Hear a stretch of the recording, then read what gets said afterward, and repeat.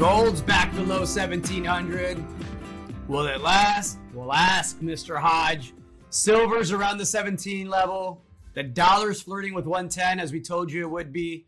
Patriot Battery Metals keeps hitting new 52-week highs every week. We're going to talk lithium. We're going to talk bear markets. We're going to talk the housing market. We're going to talk about Greg Abbott, Mr. Hell on Wheels. A lot, as always, to get to. I am Gerardo Del Real, along with Mr. Nick Hodge. This is therapy session number 184, otherwise known as Bizarro World. Nick, you're back from the Silver Symposium. How are you, sir? I was going to say the news cycle doesn't slow down when you stop looking for 2 or 3 days, does it? I'm doing great. How are you? I'm great. I found it highly ironic that silver's down to $17 while you're at the Silver Symposium giving a speech on, would you care to share? I think I told you in previous weeks, my title was To the Moon with a question mark. Let's start with $30, and they might have to start with 15 before they start with $30. So I guess we can start with a recap of the show, if that's okay. It was fairly well attended by the crowd that you might expect, the silver crowd, right?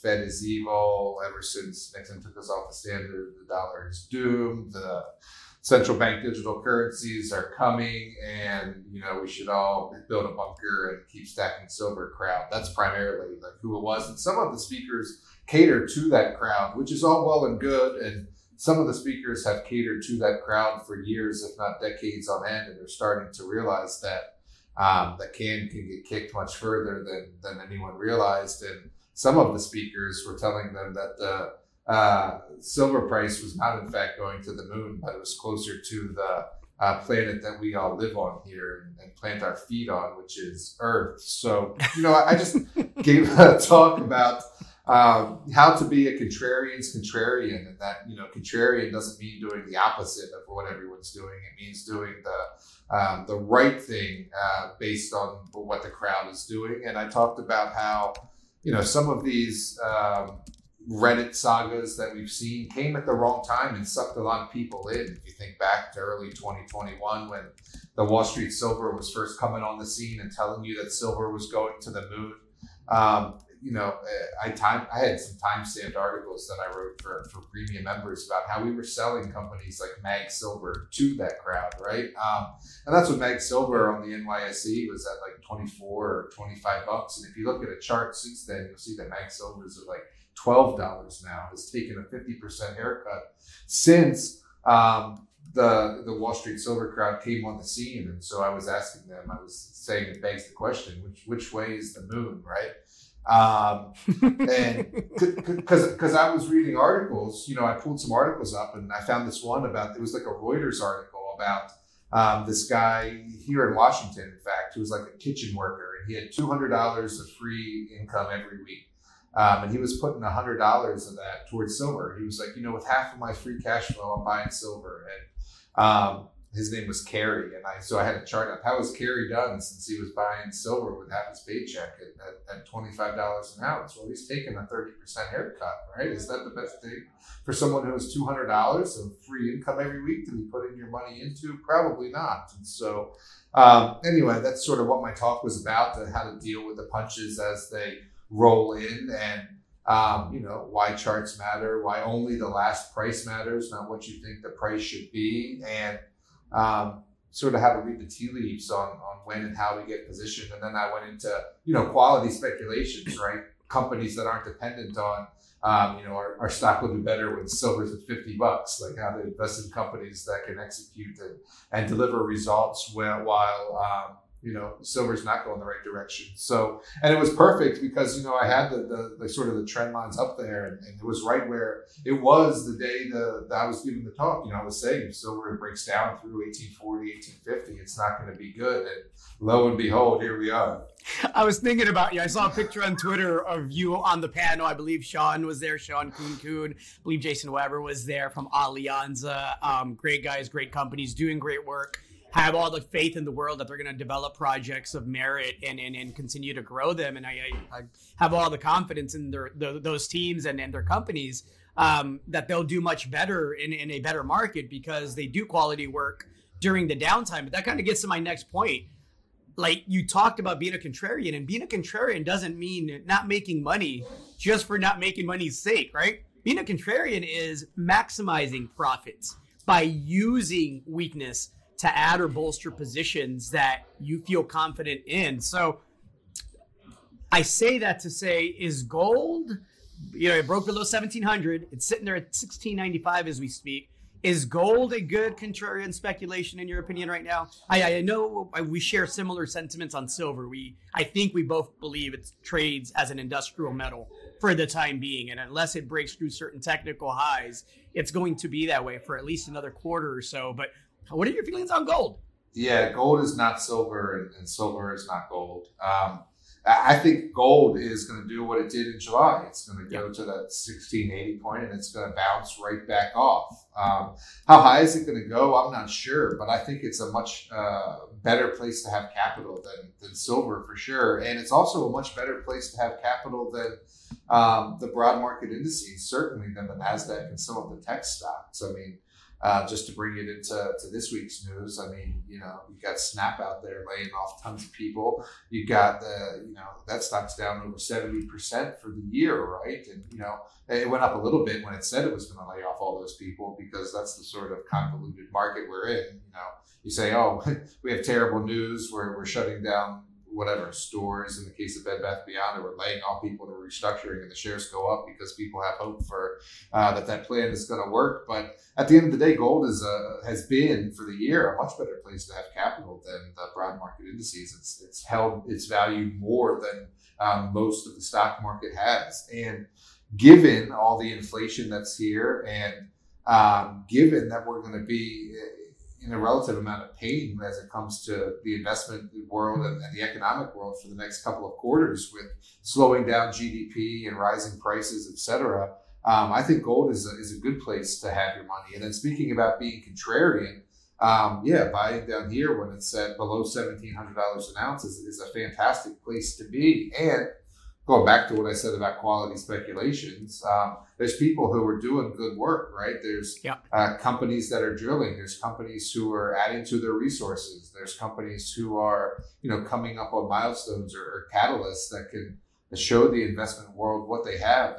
And there's one, we're not going to mention the name here because we're having a big event about it in the next week. In fact, on September 8th at 3 p.m. But, that company is in the middle of a 5,000 meter drill campaign. That company is going to have drill results out here soon. Not only was I on site just a couple of months ago, and that's what I made the documentary about, which we're calling America's Biggest Gold Mine, but I had a chance to speak to their mining engineer who was at the Silver Symposium. And, I'm not an insider and I don't get insider information, of course, but I can read body language and I can read wrinkles on people's forehead and eyes when they smile. And when I ask how the drilling is going and, how are those deep targets looking? How does it look following up on the deep zone where you had good results last year? I mean, he chuckles and he says, we will see soon enough, right? And, I could just have my spidey sense going off that the drill results are going to be okay. And so we'll get into some of that in the video, why that could be a game changer for this company and why it could become one of the biggest gold discoveries in the country, frankly. I mean, like I said, they've already got several million ounces of gold resource, and that's going to add up real quickly if you get, the 9, 10, 12 gram per ton results that we've seen recently. So all that to say, you guys should be watching the event that we're having on September 8th. There's already several hundred people signed up to watch it, and I think it's going to be a pretty big event and one that could potentially make you some money as we head into the latter part of 2022 and into 2023. So as this company delivers results and as gold does what I think gold is going to do. I couldn't agree with you more. I'm biased. I'm very familiar with management. I love the asset. I think we've both been there several times.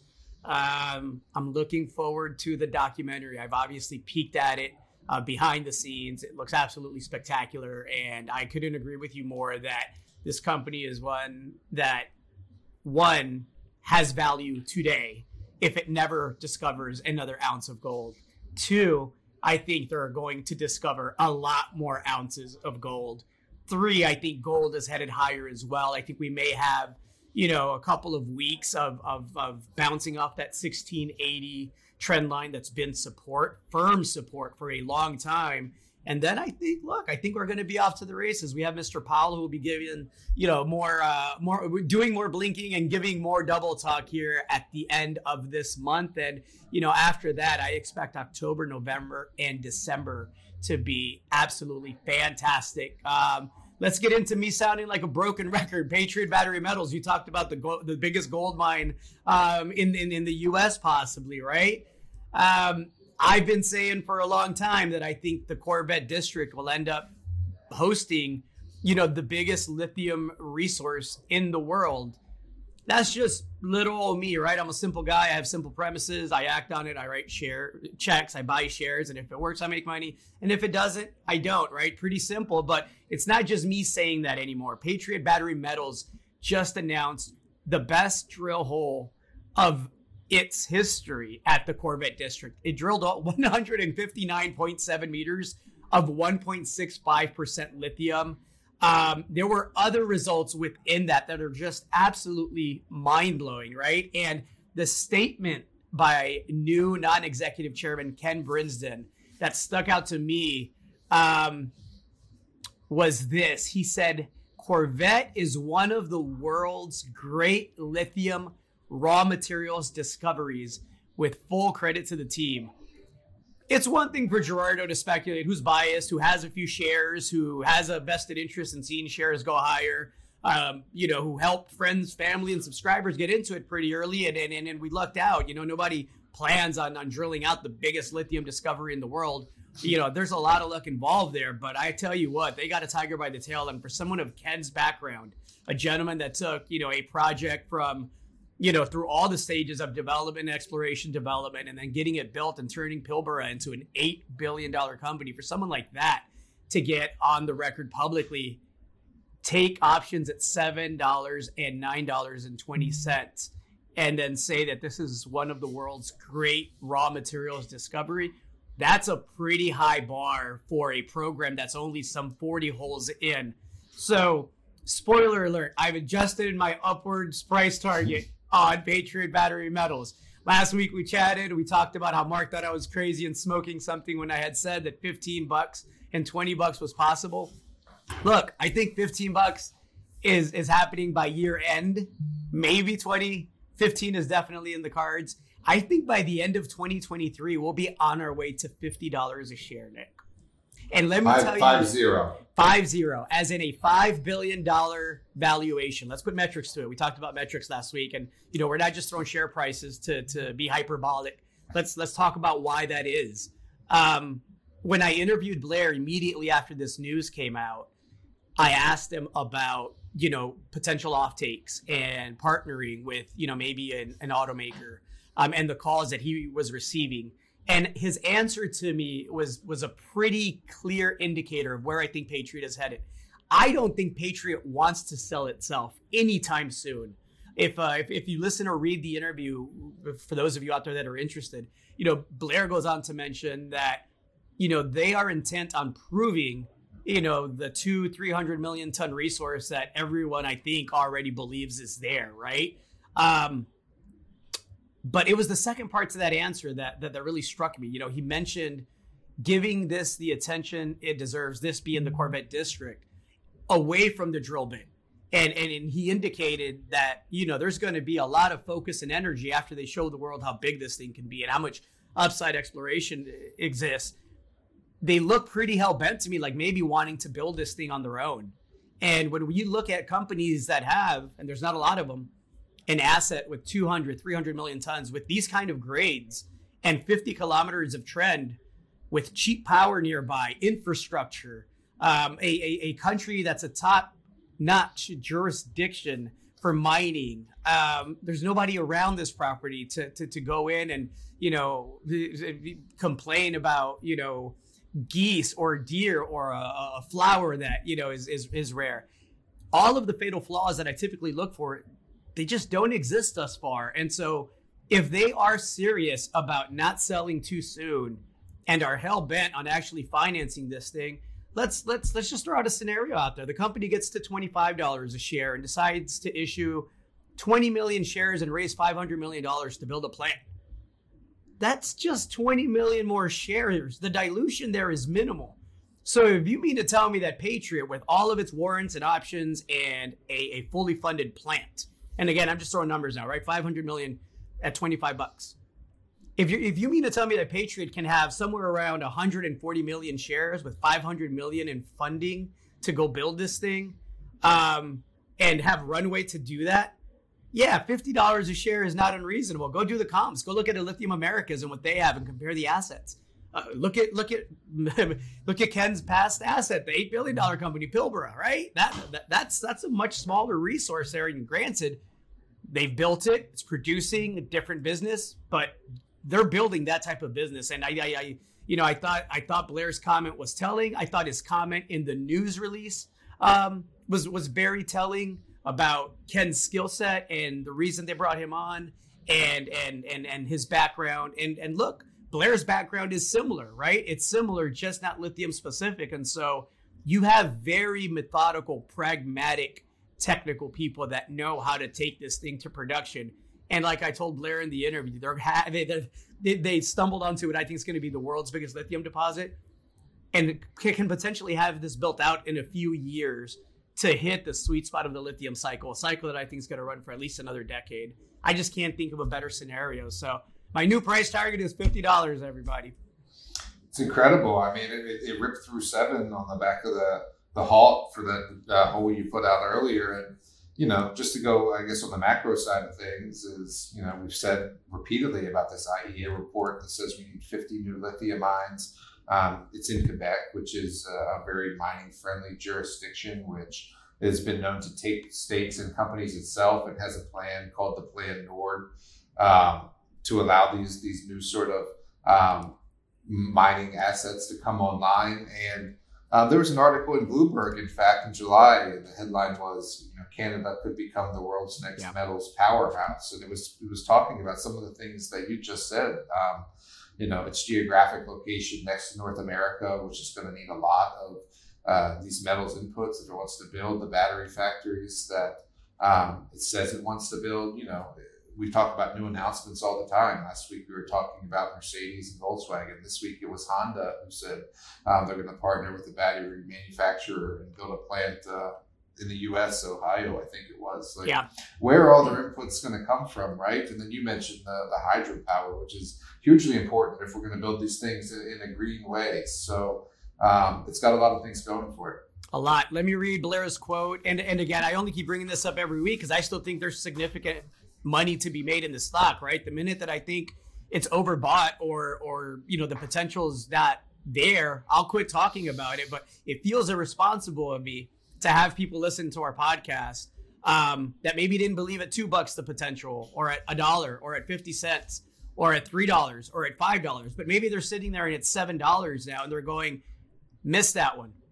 Well, if I'm halfway right and it only goes to $25, it's $7 right now, folks. And this is happening quickly, right? There's 3 rigs there. The 3rd rig will be moved in September to go figure out how big this other monster look-alike of clusters that they just discovered. They're going to find out what's there as far as grade goes. So it feels irresponsible of me to not mention it to people, because I think, look, that's going to be your freebie tip until it gets to that, $25, $30 level. But here's Blair's quote in the interview. Blair says, "We want to be able to demonstrate not only the scale, but the capability to take this through the course of getting it into a mine and an operating facility.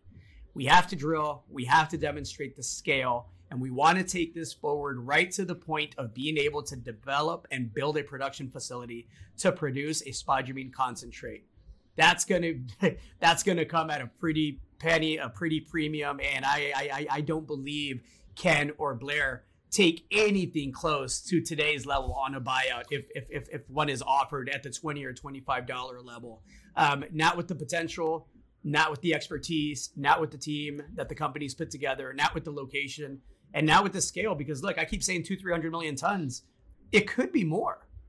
It could be more, right? I'm basing that off this 2-kilometer trend. I'm not even counting, what the new rig is going to uncover once it moves here later this month on the new set of clusters there. So a lot to like. I think there's a lot of upside. I think it's a double between now and year end, possibly a triple.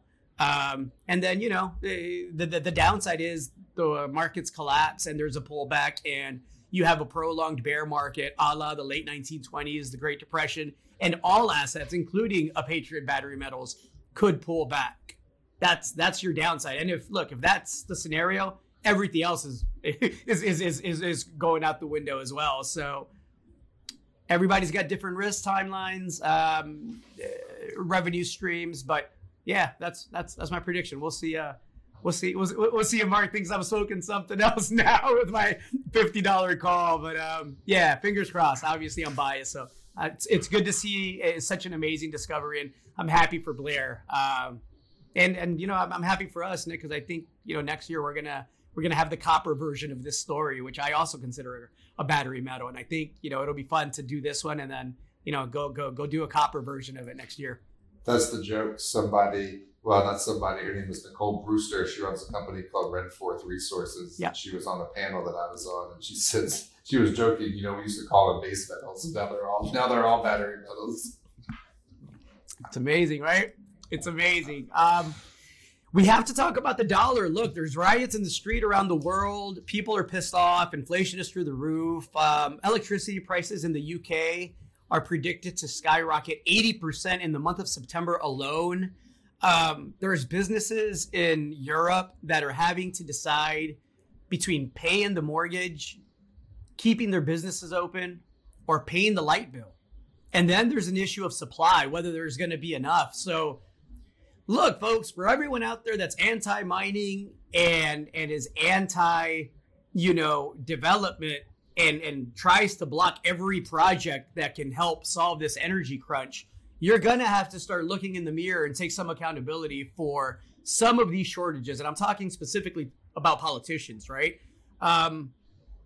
None of this is a surprise. The scenario that Germany's put itself in, that the European Union's put itself in largely, is everybody saw that it was coming. Nobody saw the war against Ukraine, the invasion of Ukraine by Russia coming, right? That certainly wasn't in the cards, but we knew it would take just one incident of that scale or nature for these regions to be completely dependent. So I am as much for responsible mining, and I think the industry has to do a better job of that. And I'm all for the checks and the balances, but we better get realistic about getting some of these projects across the finish line, or this isn't going to be a 5 or 10 year problem. It's going to be much larger in scale, and unfortunately it's going to lead to deaths. It's already starting to lead to protests and people in the street. And look, when people get desperate, it's a tricky situation. I really feel for everyone that's vulnerable to the stupidity of these politicians that have put their citizenry in such a precarious position. But we better start having real conversations about mining and how we can do it better and more efficiently and yes, more responsibly. But just sitting on our ass and complaining about it sure in the hell isn't keeping the lights on. There's so much to say about it. We talk about it every week. I'll start with the Trumpster because I know we'll probably get to him later. But, he told Germany a couple of years ago that they were dangerously dependent on Russia for their energy supplies. And the Russian delegation, I don't know if it was a G7 meeting or a UN meeting, they laughed. Yeah. They laughed. Yep. Who's laughing now?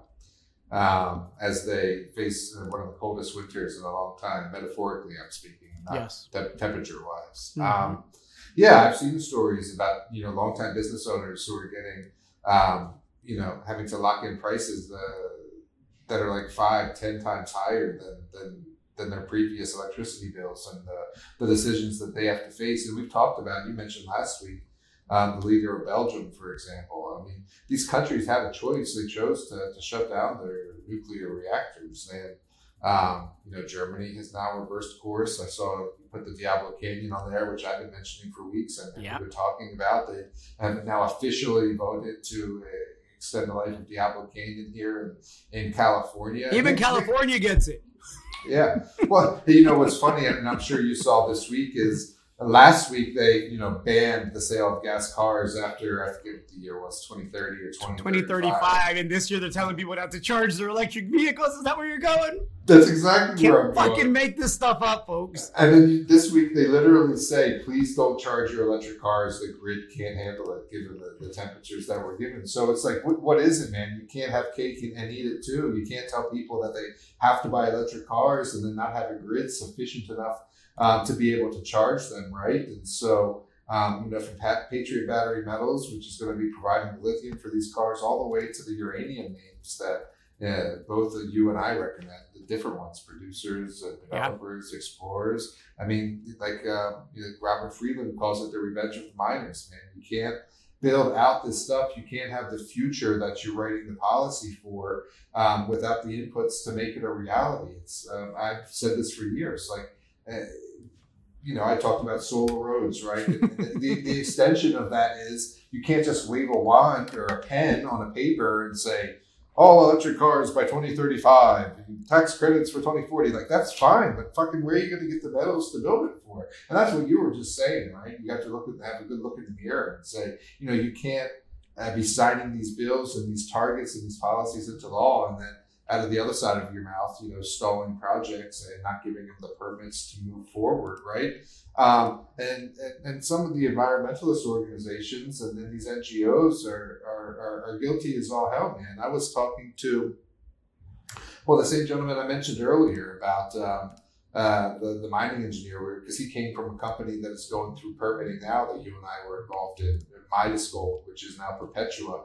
And they've been permitting since, I think, 2016, and they've got some critical elements there in the form of antimony. And they're actually going to make the site better, right? So this is just an example, right? Like a microcosm, right? There's a stream. It's a Superfund site, basically. I mean, there's a stream there that hasn't flown to let the water flow through, that hasn't had the water flow through it in decades to let the salmon migrate up it, and they're going to open it back up to allow the salmon to come up. And the guy was saying, yeah, but those are details that you know, Nick, and those are details that I know. But the NGO doesn't care about those details. Why? Because the NGO can fundraise off this. Look, we're fighting this big mining project in Idaho.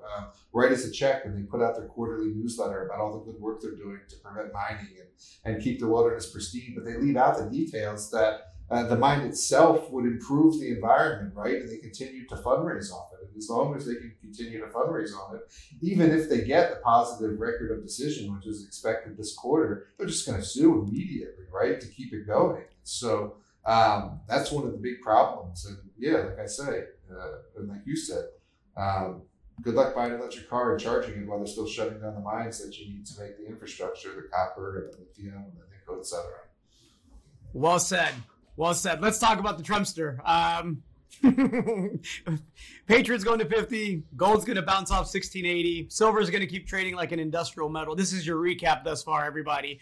Donald Trump is the gift that keeps on giving. So, as everyone knows, his home was raided by the FBI several weeks ago. And it was speculated at the time that he was stashing top secret classified documents inappropriately, which is a crime, by the way. It's also a crime to not return said items after the government asked for them, which they did formally, written notice, and his lawyers formally replied that everything had been turned over. Then he's raided. Then they find the documents. He says, no, I think they planted documents. And then he forgets that people can see him and the things that he types. And he gets upset when the FBI puts a picture out of the documents spread out on the floor, labeled top secret and classified, right? So he goes on his version of Twitter, right, his social media account, and he says, that's not how I left them. Essentially, he says, I had them in a box. And he admits to the fucking crime that he's being investigated for. He says they're doing this for show. I didn't keep them that way. I had them in a box. Melania Trump gets on the record and says, I would have never allowed that in my room. I mean, you just can't make this up. So now his attorneys are squirming and trying to figure out how to counter the fact that the president's own social media account is out there telling the world that, yes, he had them. Yes, he knew. And by the way, he wasn't just leaving them on the floor. They were in a box in his safe.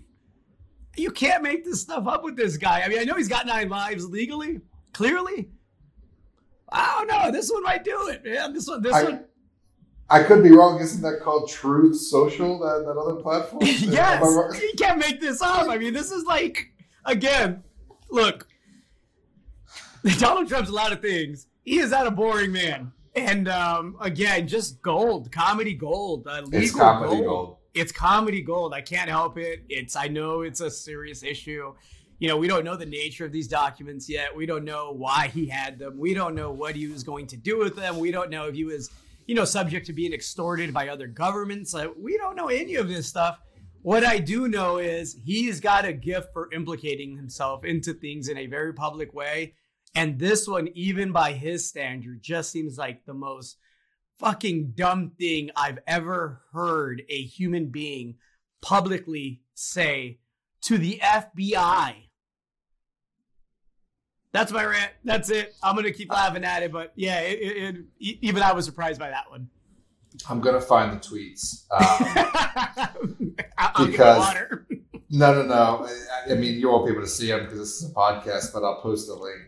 But there was somebody, I don't know if they were a comedian or not, but you know how some of the documents, they were all different colors. Like some had like a yellow band around them. Some were orange. There were some black and white documents. They had Hollywood actresses dressed like the Trump documents. So they had like the actress in the yellow and white dress, the one in like the orange and white dress, and they matched like the color of the documents. It was so funny. I have to post a link. And then Dan Rather, of all people, Dan Rather's out here tweeting, the real crime was the carpets they chose to install at Mar-a-Lago.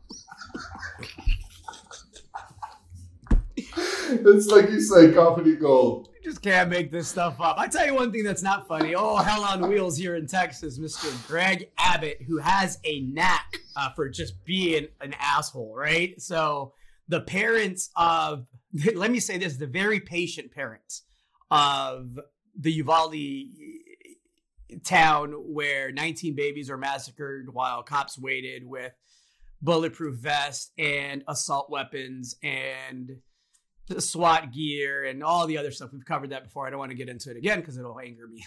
But these parents got together and they're asking for sensible legislation. They don't want their guns taken away. They many of them believe in the Second Amendment. Many of them are pro law enforcement. They simply went and had a rally asking that the legal age to purchase an assault rifle be changed to 21, which, as somebody that's very pro Second Amendment, doesn't seem like the craziest starting point to have a conversation about responsible gun ownership and some of the checks and balances that we may be able to implement, not to stop all shootings, but maybe to stop another one of these, maybe to stop one where 10 babies are killed.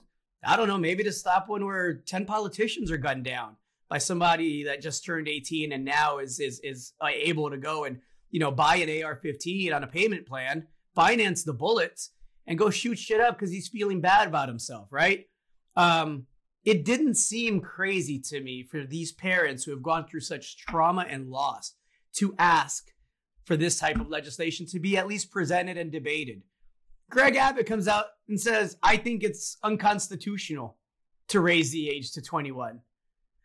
Like, who the fuck are you talking to? Like, unconstitutional on what basis? Our Constitution's been amended I don't know how many times. I don't know if you read the original text, Greg. It wasn't the most flattering of documents in many instances. You want my take? Yeah. I mean, it's constitutional right to own a firearm. It doesn't really say about what age. And so if 18 is an arbitrary number, I mean, why not 13? Why not 7? Why not 21? Right? The age is sort of can be up for debate, and is one of the things that could be fine-tuned or tweaked when you have a rational debate about this, right? That's it. I mean, I don't know. It just doesn't seem like the craziest request from a community that wants to have a dialogue about how to prevent another one of these so that nobody has to go through this atrocity. And so I thought it was tone deaf. I thought Abbott coming out and making such a callous remark to these parents this soon in direct response to the gathering. I don't know. I think, I mean, especially, parents of young children are certainly not, down with that or in tune with that. It's definitely tone deaf. I mean, even whether or not you've experienced that tragic sort of event or not, I mean, just from a personal anecdote, we took our kids to school. Well, our first grader went to school today. And after we dropped her off, we had like the parent-teacher conference for the preschoolers, right? Because they go in next week. So it's like, what to expect. We dropped off all their supplies. They got their little cubby, all that sort of stuff. And you get the paperwork, man. Like, here's the permission slips. Do they have any allergies? Here's like the school shooting plan, right? You get like a piece of paper. Like, here's the lockdown procedures. It's like, that sucks, man. It's like part of life that you got to have these lockdown procedure introductions with your pre-3 and pre-4 school teachers, right? It's crazy. And so that's not a world that I want to live in. That's not a place, that I want to be, or a world that I want to be raising kids in. And yet it is the world that we find ourselves in. And so if we can do something to change it, and we've talked about this in the wake of these shootings time and again, unfortunately, then of course we should be doing something. When a pattern has emerged as to the age of these people that commit these crimes and how they go about getting the weapons. Yeah. Which is legal, by the way. And so if you can do something about, changing the legality of how they acquire these weapons to make it illegal for them to do so, that a shooting's still going to happen, maybe less infrequently, but they're not going to be because they legally purchased a gun, right? Like you said. But don't let a 13-year-old girl get raped and impregnated and want to terminate the pregnancy immediately because can't have that, right? Yeah, it's crazy. Insane. We go back to Trump because I want to smile. I got the tweet. All right. I got the actual quote here from the Trumpster. He says, "There seems to be confusion as to the picture," and he puts it in parentheses, right? Air quotes, "as to the picture where documents were sloppily thrown on the floor and then released photographically for the world to see, as if that's what the FBI found when they broke into my home. Wrong. They took them out of cartons and spread them around on the carpet, making it look like a big find for them. They dropped them, not me. Very deceiving. And remember, we could have no representative, including lawyers, present during the raid. They were told to wait outside." So it's more of a crime. So he had the documents, but he stored them in an organized manner. Like he's more worried about how he stored them than they actually had them, right? Just insane. Crazy times, crazy world we live in. Fucking monkeypox. There's 30 kids now that have tested positive for monkeypox in the U.S., Nick. I mean, I think we're so desensitized because of COVID and, the toll that took on so many people. Should we be taking monkeypox a little more seriously? I mean, I've been laughing at this shit since they announced it, but we just had someone here in Texas die this past week. And, now when I started hearing, okay, well, someone died, and then I hear, well, there's 30 kids now that have tested positive. Well, then I quit joking about it because... How did the kids contract it? Because it seems like you got to have the close contact or it's not like, airborne. That's my next question, right? And that's kind of where I was going with it. Should we be having, a deeper conversation about, how they contracted it, just how contagious it is? Why do the kids have it? Everything that we've heard up until now from the news has made it seem like you have to be gay, to contract it because it's spread more in the gay community, at least early on. Sounds eerily similar to what they said about AIDS when AIDS first started, right? And so again, when I see that kids are now contracting it, when I see that they're blaming a specific community, and not everybody's doing it, but some in the media are, and now kids are contracting and people are dying. Well, maybe we should start treating it a little bit more serious. I mean, again, even myself, when I hear that CVS has a monkeypox vaccine available, I don't even think twice to think about going to get it. I'm not doing it. But maybe I should think about it. Maybe I should figure out what's in a monkeypox vaccine. Maybe I should figure out what the side effects are. I haven't seen very many people talk about any of that. I don't think anybody that I speak with on a daily basis has even considered getting a monkeypox vaccine. I can tell you what's in it. I can tell you how long it's been around. I don't know. Just a thought. Yeah, we haven't. There were some existing vaccines that I think they were using that were also effective against monkeypox, like for another type of infection. It escapes me what it was off the top of my head.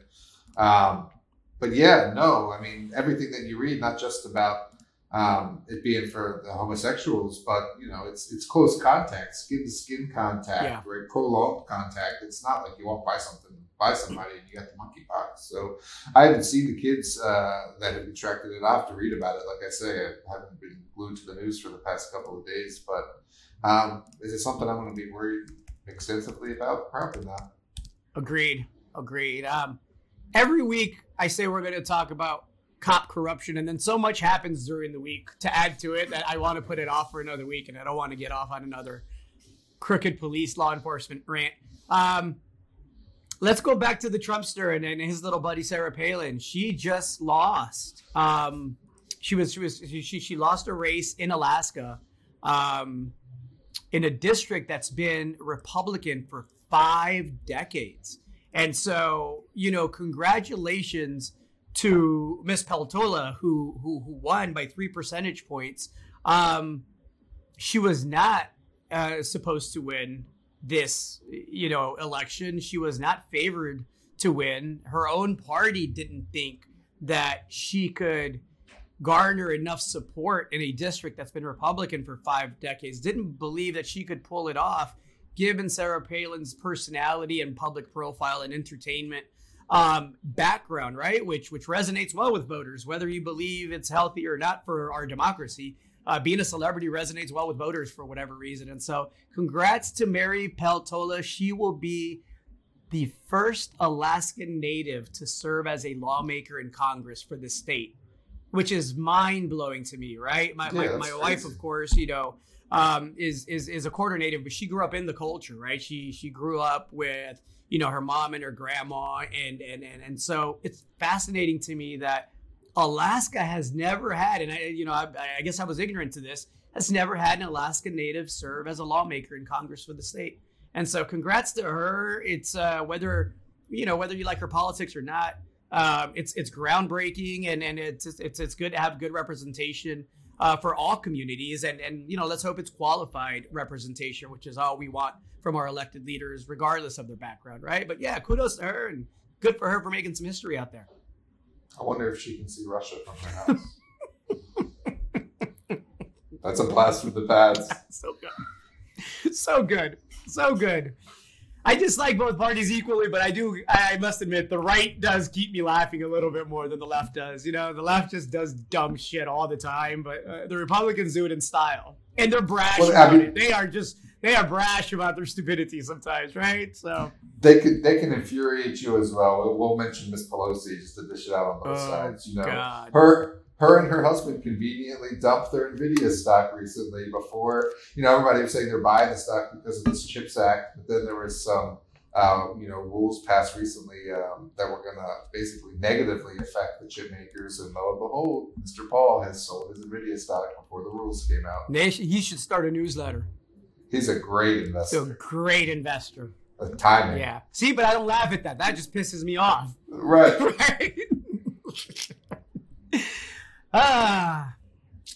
What else do you have on your mind, Nick? I wanted to talk housing. I think we should save that. The 30-year just hit 6.25%. There's a squeeze all around. Housing is cooling in Austin. And by cooling, I mean they're predicting that prices will only appreciate 15% year on year between this year and next. That's what cooling looks like in Austin. So a slowdown isn't a reversal here, as we said a couple of weeks ago. But yeah, I thought it was noticeable that, the dollar is at levels that we haven't seen in decades. And, the 30-year mortgage is above 6% for the first time in a very, very long time. Yeah, we don't have to go deep into housing, but I think we should just mention that, that's the beginning of a recession, right? A slowdown. You're fortunate to be in Austin where things are growing, but we've seen in the past couple of weeks, mortgage companies already going under because they're no longer making money on the houses that they issue loans on or can't make money anymore. And people can't afford the houses with the rates at the way they are. And that's sort of the early stages of a recession. I've seen some macro charts recently about, like the cascading effect of a recession and how it, starts in housing and goes to industrial orders and then to earnings, profits, and then ultimately, coalesces with mass layoffs, right? And that's sort of the direction we're heading. We've got this housing slowing down now. I firmly expect an earnings recession to come. And then while there have been some layoffs so far and some people that are slowing hiring, the jobs market relatively has still been okay. But I think you're going to see that's going to change here over the next 6 to 12 months. And that's why I think we've still got a tough road to hoe, as it were. For the economy and for stocks, which we should mention, by the way, what happened to the June rally, where all the people that had called the bottom, right? We've had a couple of more down days in the S&P. I've been peeling out a little bit of my leveraged NASDAQ short, which I was admittedly worried about as we endured that rally, but I held on to nonetheless. And it's looking ever more like it was a bear market rally, right? It's looking ever more like you were right. That's all I got for this week, Nick. I could go on forever. These therapy sessions could be hours long if we wanted them to, but I think that's a good ending point. Watching for everyone to be back in the office post Labor Day. I hope everyone has a great or had a great Labor Day by the time that you see or read this. I am looking forward to getting out to Beaver Creek for the Precious Metal Summit with you and seeing a lot of you out there. We'll be there from September the 13th through the 15th, at least on my end of it. I'll be leaving on the 15th. So looking forward to that. Yeah, looking forward to a strong end to the year, especially if Patriot goes to 20. That's it. That'd be nice. All I got. Have a good week, everybody. Yes, sir. I'm Gerardo Del Real along with Mr. Nick Hodge. This was Therapy Session, otherwise known as Bizarro World number 184. Take care out there, everyone. See ya. Hey there, you independent-minded investor. If you like this video, make sure to tell us so by clicking the like button below. Subscribe to our channel so you never miss another one. And share it with everyone you know on social media. You can also click the link in the description below to check out more information-packed videos just like this one. Thanks for watching.